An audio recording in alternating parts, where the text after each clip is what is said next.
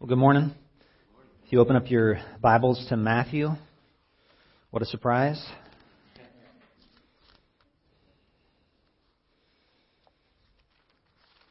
Matthew chapter 19.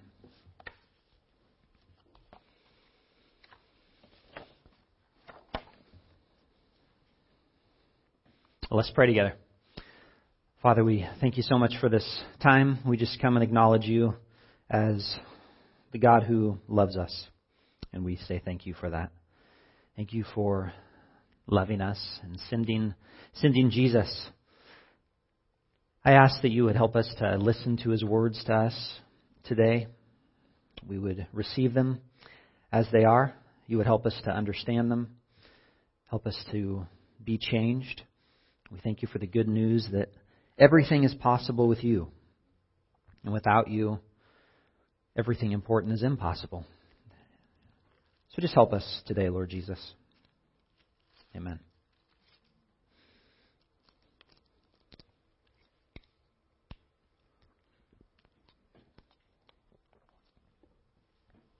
So what's the most important thing in your life?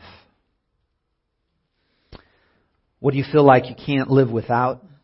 What are the circumstances that would bring you to trade that thing, whatever it is, for something else?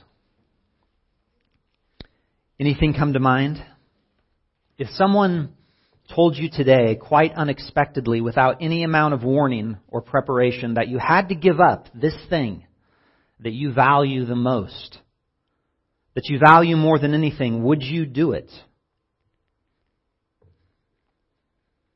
Imagine yourself down in Santa Rosa last week on the night of the worst fires, and I know they're still going. But on that night, being awoken in the middle of the night to pounding on the door and an unfamiliar, loud voice calling out for you to leave. Hurriedly and loudly telling you, don't get dressed. I know it's 3 a.m., but don't get dressed. We have to go right now. And leave everything. Would you do it? Would you leave everything? That's what one elderly lady that I talked to last week was asked to do. What would you grab? Would you stay? Well, she left. She did ignore part of the demand, though. She actually stayed for a few minutes to get dressed. She didn't go in her jammies. And then she fled to safety. Well, our scripture passage this morning raises these kinds of questions for us. Jesus, quite unexpectedly, demands something from someone that feels like an impossible request. As we've been learning in Matthew, Jesus is one controversial rabbi. His viewpoints about what's important is quite different than the culture of the Roman Empire, than the culture of the religious leaders. It's different in that what he views as important, the cultures around him view as not that important. He makes the law harder to keep than it might have seemed on the surface. He has a much higher view of marriage than many religious, particularly men of the day, did. He made the sick well, he made the demonized whole, but then he went and welcomed sinners. Surrounded himself with marginalized people that others looked down upon. He even called for amputating body parts instead of engaging in our sin. So Jesus isn't like an inspirational speaker who's just ready to come pat us on the back. He makes really high demands for all of us. Nor is he like the evangelist during the altar call who asks us just to close our eyes and raise our hands if we want God's wonderful plan for our lives. Instead, Jesus, as we've been learning, is the controversial king that he's calling people to leave everything. He's calling us to leave everything. The big kingdoms of this world, the many little kingdoms we set up inside of our hearts, and follow him. Today's passage is a popular one. The story is in Mark's Gospel. It's also in Luke's. I don't believe it's in John's. So this one had its effect on the disciples. This one was known. It's about a nice religious young man. He's probably between the ages of 20, maybe 24 and 40 years of age. So he's young, which means I got one more year. He's the kind of guy who'd probably make a really good husband. He's classy, clean cut. He's a rule follower. Likely never even had a fix-it ticket. He's driven, ambitious. He's got a good career. He's got a retirement plan. He's well spoken of in the community. And so he's a great young guy with a bright future in front of him. But he's got a nagging issue. Even though life has been good to him, and he's been pretty good to everyone else, he's concerned about the next one, the life thereafter. He knows that he's going to die. He knows death is coming. He knows God exists. He's familiar with God's law. And he wants to make sure that he's got all of his bases covered. So he goes to the most controversial and the most popular teacher of the day, Jesus, to get an answer to this question. That which keeps him up at night, he's probably pretty sure he can handle it once he hears it, once he hears what the answer is. So that takes us to today's text, Matthew 19, verse 16. We're just going to kind of walk through it. And behold, a man came up to him, saying, Teacher, what good deed must I do to have eternal life? Jesus, what good deed must I do to have eternal life? So right off the bat, we see his perspective. He believes that there is something he can do to get eternal life. As long as he checks all the right spiritual boxes, that he is good to go for heaven. And this is a question that all of us at some point in our lives ask. What is it that we have to do to get to heaven? What are we going to do when we die? Even if you're agnostic or we're agnostic, you wonder, if there is a God, will I have done enough to live forever? Will he accept me? Or maybe we just assume he will, because we're such great people.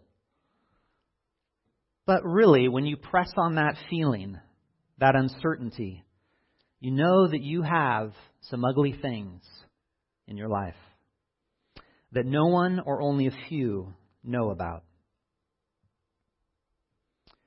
So he's coming to Jesus asking the question.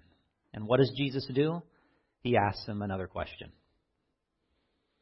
I love it when Jesus does this. Someone has a question for him, as if they're putting all the responsibility on him, and he kind of turns it around to get behind the question and asks another one, to probe behind the reason for the questioner's question. Verse 17. And he, Jesus, said to him, Why do you ask me about what is good? There is only one who is good. If you would enter life, keep the commandments. Why do you ask me about what is good? There is only one who is good. So this is really huge. It actually is the ultimate answer to the man's question, even though Jesus follows up with another answer. I think that this question in the second sentence here is where the good news is. Why are you asking me this? Jesus says, there's only one good. Who? God. God is the only one who is entirely perfect, completely, capital G, good. And if that's true, it means two things. God is good, and we humans are in trouble because we're not good. That's what it means. But Jesus goes further and seems to kind of give him what he wants to hear. If you would enter life, keep the commandments.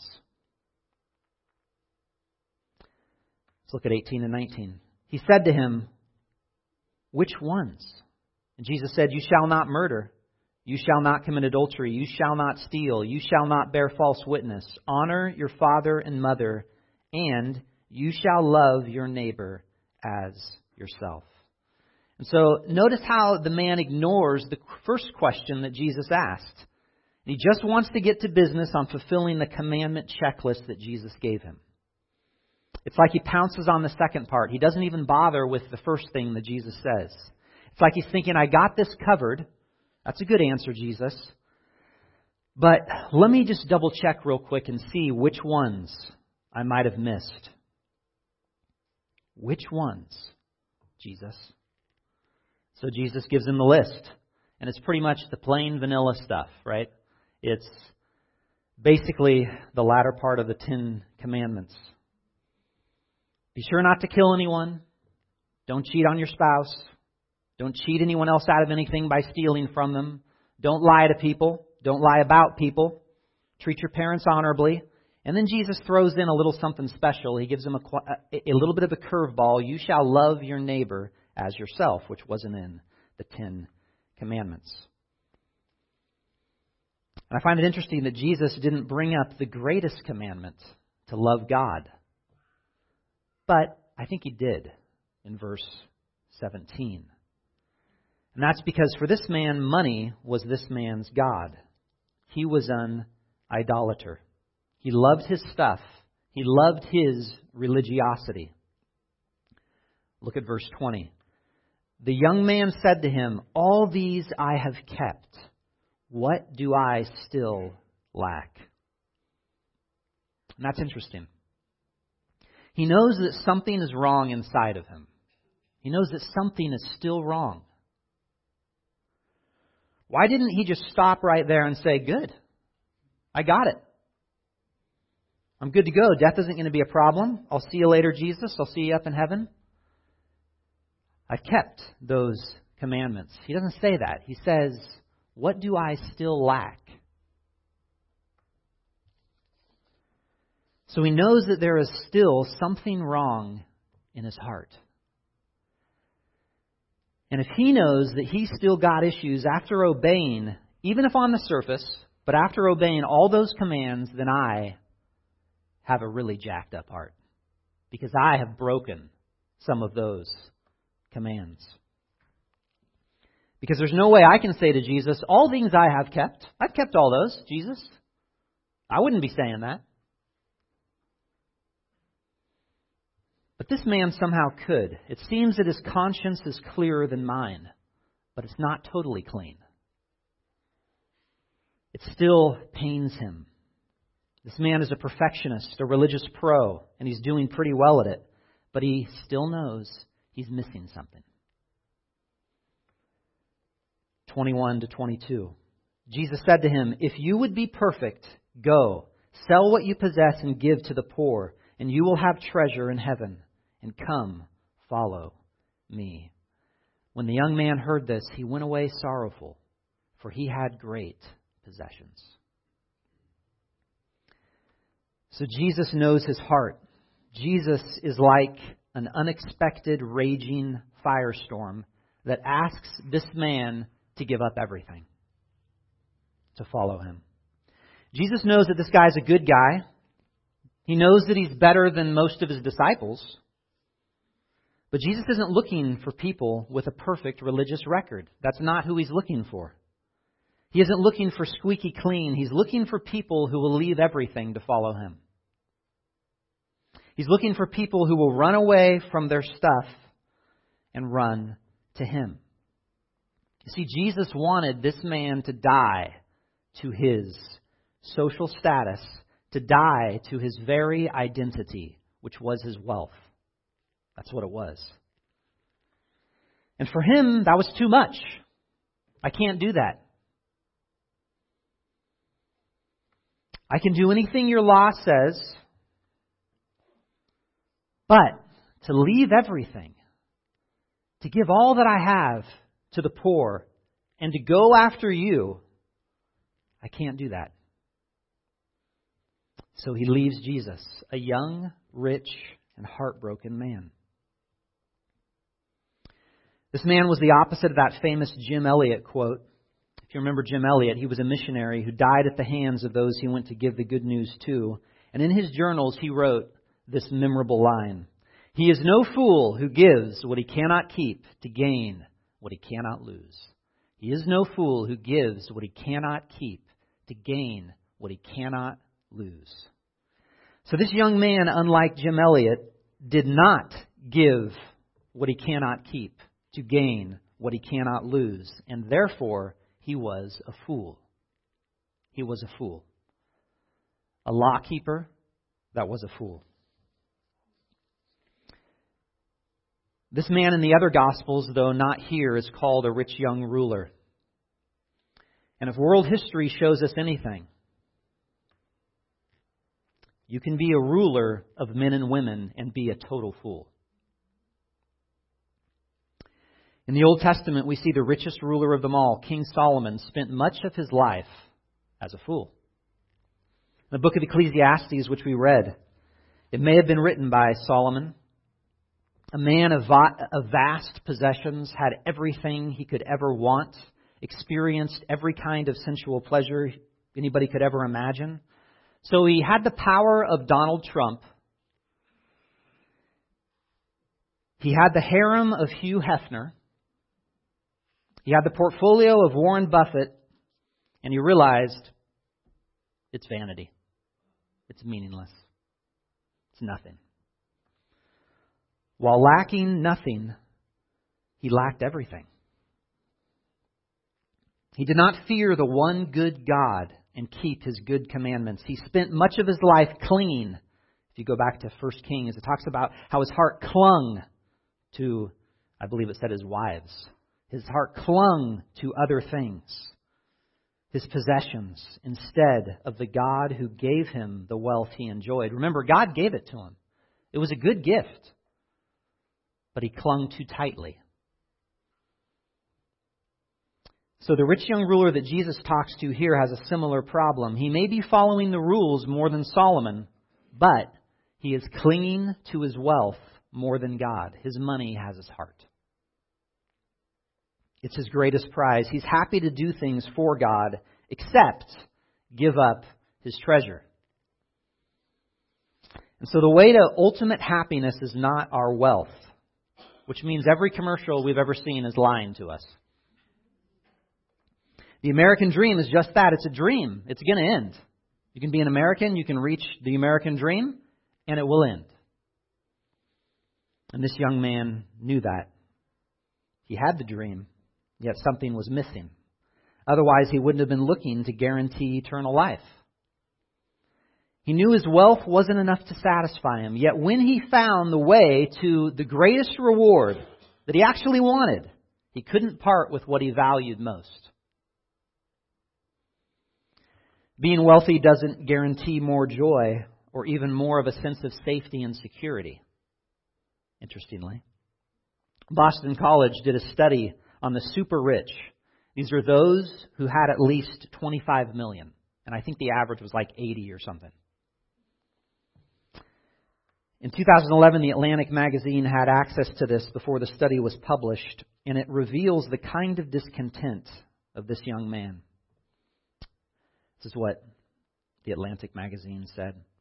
The respondents turn out to be a generally dissatisfied lot whose money has contributed to deep anxieties involving love, work, and family. Indeed, they are frequently dissatisfied even with their sizable fortunes. Most of them still do not consider themselves financially secure. For that, they say, they would require an average 1/4 more wealth than they currently possess. Remember, this is a population with assets in the tens of millions of dollars and above. That's what the writer puts in. One respondent, the heir to an enormous fortune, and this is really interesting, says that what matters most to him is his Christianity. And that his greatest aspiration is to love the Lord, my family, and my friends. He also reports that he wouldn't feel financially secure until he had $1 billion in the bank. So wholeness never comes from financial security. It's not going to happen. Perfection, what Jesus talks about here, and by that Jesus means completion, maturity, wholeness, It can only come to those who will give up their greatest value to follow Him. And so Jesus invites us to a greater reward that's only found in Him, a greater contentment. But He asks that we do something, and that's die to everything. That we give away our status, our identity, the things we cling to inside our hearts, and find a new identity in Him. And this is hard. This is unbelievably hard. Jesus knows He's not asking something that's easy. 23 and 24. And Jesus said to His disciples, "Truly I say to you, only with difficulty will a rich person enter the kingdom of heaven. Again, I tell you, it is easier for a camel to go through the eye of a needle than for a rich person to enter the kingdom of God." So there are some weird things out there about this particular metaphor that Jesus gives about camels fitting through needles' eyes to try to make the imagery easier. But they're probably not true. Camels are big. Needles' eyes are very small. And that's the point. Large camels do not fit through eyes of needles. It does not happen. And the parallel, rich people don't get into heaven, is what Jesus is saying, unless there's a miracle. Right? The camel's not going to fit, no matter what. Rich people aren't going to get into heaven, no matter what, unless.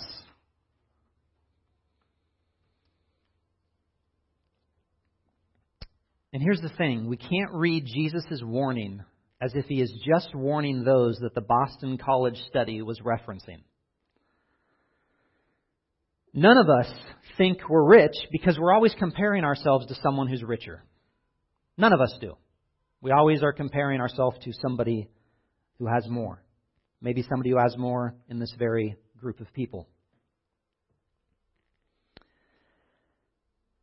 So we each define rich as someone richer than me.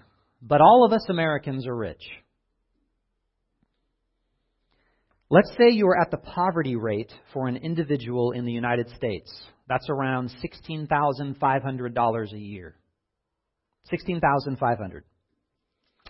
And if you are, that wouldn't be surprising, because actually the Census Bureau as of 2015 showed that 20% of people in Humboldt County are in poverty. So you think you're poor. And you are, according to American standards, it's poverty. However, according to globalrichlist.com, and this is not empirically research-based, but it is connected to a large organization to try to stop world poverty. According to that website, if you make that much money, you are in the top 6.08% of richest people in the world by income. You make more money than over 90% of others in the world. It would take the average worker in Indonesia 22 years to earn the same amount. And your monthly income could pay the monthly salaries of 62 doctors in Kazakhstan. Now let's say those are inflated. I'm guessing they probably are. But the point holds. Many of you either make far more now or have made far more before in your life. Some of you even have decent-sized investment portfolios. You might own a home. Maybe you own a home and some other property. And your wealth is way higher than most people in the world. And so while many Americans freak out about the 1% of rich people, we always hear about the 1%, many of us are pretty much the 1%. We're the 1% of the world.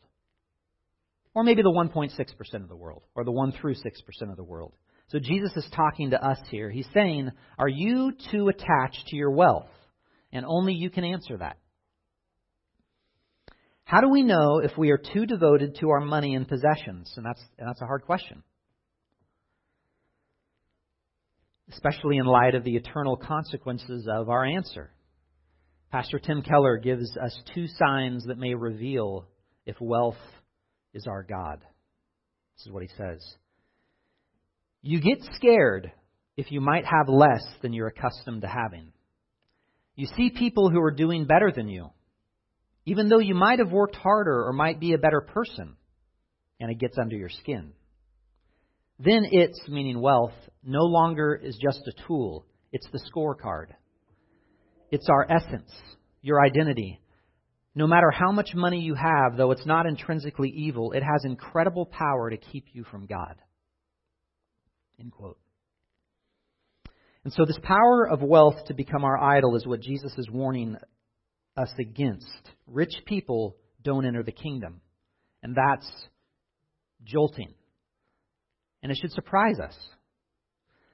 But I don't think it really shocks us. I think we kind of shrug it off a little bit because after all, most people we know, according to all these standards, are rich. And there's a bunch of Christians in that group. But the disciples didn't shrug it off. It surprised them, but it also shocked them. 25 to 26. When the disciples heard this, they were greatly astonished, saying, "Who then can be saved?" But Jesus looked at them and said, "With man this is impossible, but with God all things are possible." If what Jesus is saying is true, the disciples are thinking, then who can possibly ever be saved? The text says they were astonished. The word indicates nearly losing one's mental composure. So they lost their mind for a moment.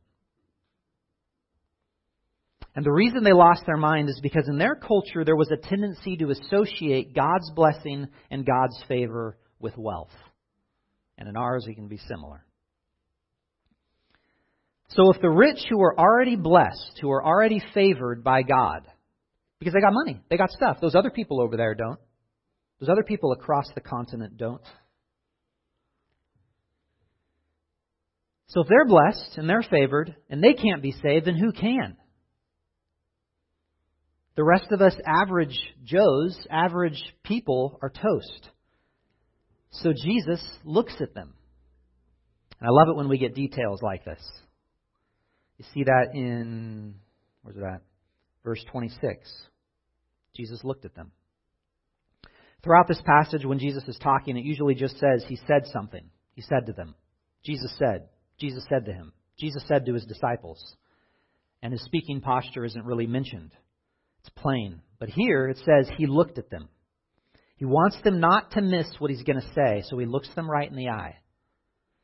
And he tells them that salvation from a human perspective is impossible.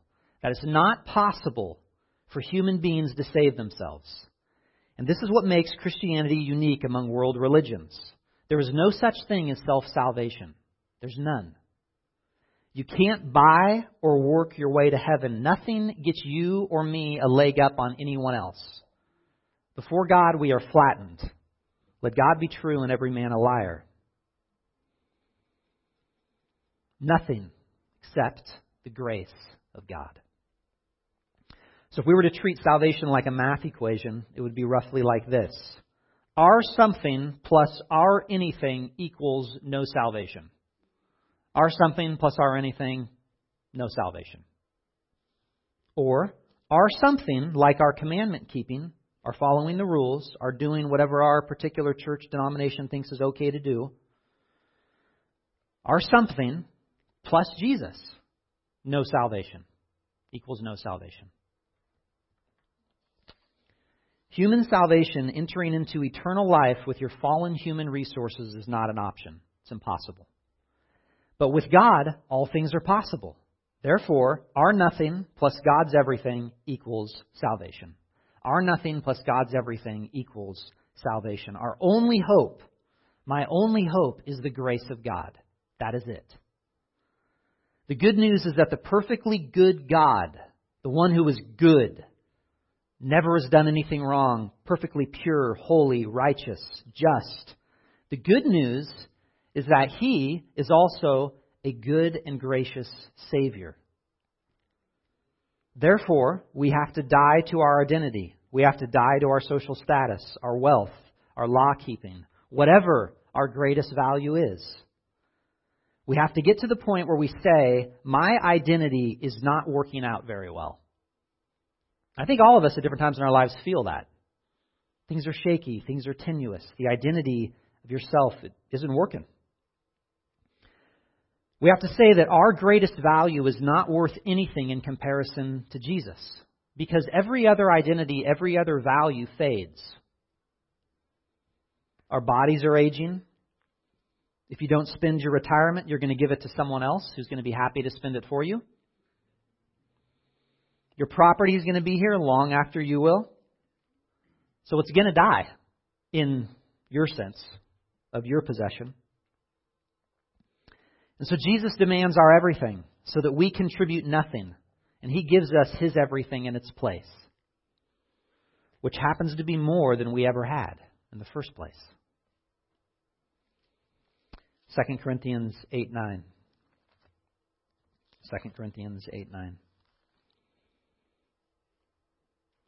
For you know the grace of our Lord Jesus Christ, that though He was rich, yet for your sake He became poor, so that you by His poverty might become rich. So the Son of God left the glory of His Father and put on human flesh to enter a fallen world of brokenness and pain to make people whole. Jesus came in poverty to save spiritually bankrupt men and women like us. The King divested Himself of His privileges, all of His rights, so that we would renounce our highest values, our identities, our false gods, and entrust ourselves to Him. And so that we can get His inheritance. Now all that didn't land on the disciples right then and there. They didn't have it all figured out. And in many ways, it doesn't for us either. Even if we grasp it by faith, some. But these disciples did know something. They knew that they had left what they valued to follow Jesus. They were all in. Don't you love Peter's response as he's overhearing this conversation between Jesus and the rich man? I think he's thinking, you know that heavenly treasure thing that you mentioned? He caught this in the conversation. What's in this for us?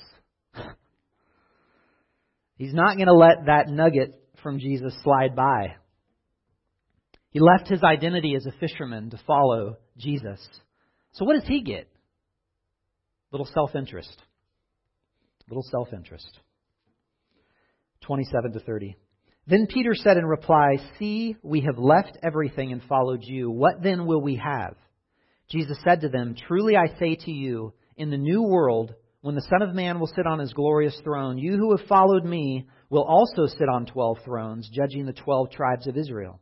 And everyone who has left houses or brothers or sisters or father or mother or children or lands for my name's sake will receive 100-fold and will inherit eternal life. But many who are first will be last, and the last first." I was thinking some of us might have expected Jesus to rebuke Peter. Jesus could have said, "Quit focusing on you, Peter. Stop it. Quit focusing on what you get. Eternal life is just about praising God all the time. That's all you're going to do. You're just going to sing and praise God." But He doesn't, because that's not the only thing eternal life is about. You see, Jesus is not ultimately against wealth and riches and rewards. He didn't come to earth to take all of our fun away. He is not here to say material things are bad, spiritual things are good. He's not demanding that everybody sells every single thing and go and become monks. And if He is, we're doing it wrong. In one sense, the gospel, the good news of Jesus, is a prosperity gospel. In this sense, it's about the ultimate enjoyment of God in the abundance of His good gifts and good creation. That's what the new heavens and the new earth are going to be all about. The issue is, it's a long-term prosperity gospel, not a short-term prosperity gospel. Will you count short-term loss for long-term gain? That's the question that He's asking. In the short term, your money, your possessions should not be your treasure. Jesus is to be your treasure. He's not going to have any rival at all. So that in the long term, you will receive every kind of relational and every kind of material treasure. A bigger family, more land, more friends, more house, more property. Jesus asks us to give up whatever takes His place to follow Him in the knowledge that any gift of God we give up or that God takes from us will be ours to enjoy forever. And so obviously that brings up this whole issue of heavenly reward. The desire for reward is not a bad human desire. We are saved by faith alone, in Christ alone, but a part of our faith is trusting that the reward of Jesus and all that we're going to inherit in Him is greater than anything that we currently have. So faith isn't the killing of every material desire. We can't hyper-spiritualize Christianity, and we tend to. Jesus didn't do that here. The sacrifice that you and I make, whatever that is, and Jesus knows our hearts, He knows our greatest value. The sacrifice that we make isn't ultimate. As one person said, it's not the sacrifice we make, it's the sacrifice we trust. We bank everything on Jesus because He gives us His everything. He's going to a cross to die for our sins. He is rising again to restore and to remake everything right again. The new world that Jesus speaks of in verse 28 is more relational and more materialistic than this fallen one. Any relationships we've left will only increase when the new creation comes. We will have more houses, more property than we've ever had here. Our generous God, then, is not a miser. He's generous. He desires that His redeemed men and women enjoy the abundance of creation to its fullness. But the question that He's asking us right now is, will you lose your attachment to the most important things in your life now to attach yourself to Jesus? Will you believe that He is not inviting you into eternal sorrow, but eternal life, no matter what it costs you? Will you place your security and your hope in Him as your everything? Will He be your safety? Will He be your security? Will He be your reward? And He's not asking you to make a greater sacrifice than He Himself made. He asks us to give up everything because He gave His everything in our place. He gave His body, His blood, to cleanse us from our sins, to give us joy forever. That's what He did. And that's why we celebrate every single week communion, to remind us that that is true. So let's do that.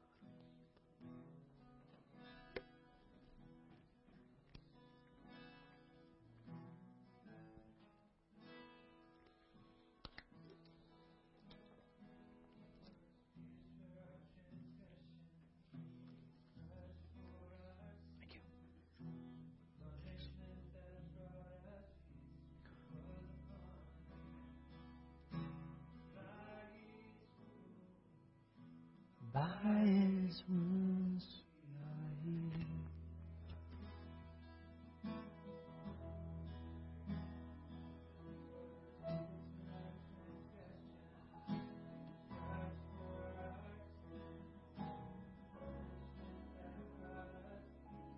Was upon Him, by His wounds, by His wounds we are healed.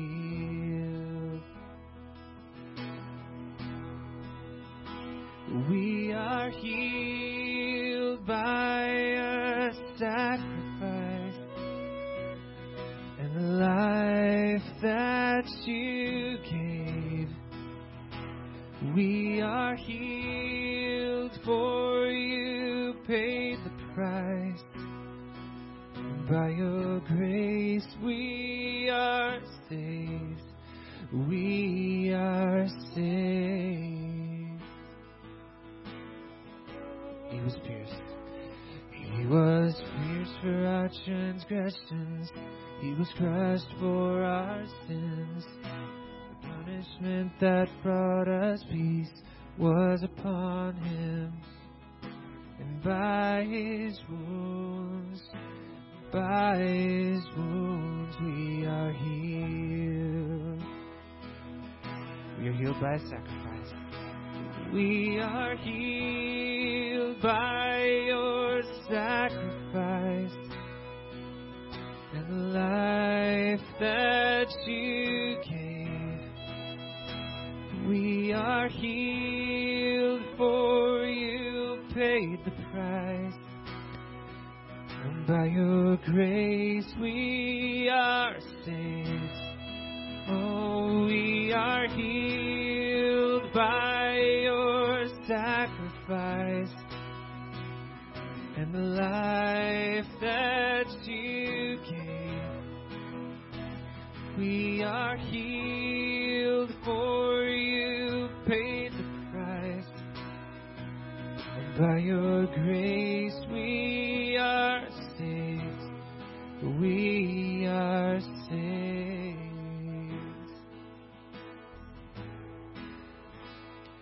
He was pierced for our transgressions. He was crushed for our sins. The punishment that brought us peace was upon Him. And by His wounds we are healed.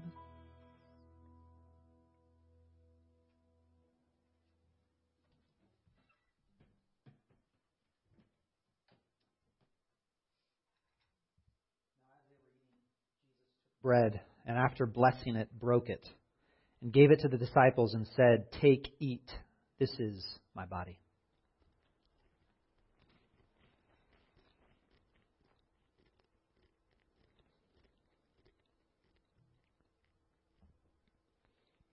And He took a cup, and when He had given thanks, He gave it to them, saying, "Drink of it, all of you, for this is my blood of the covenant, which is poured out for many for the forgiveness of sins. I tell you, I will not drink again of this fruit of the vine until that day when I drink it new with you in my Father's kingdom."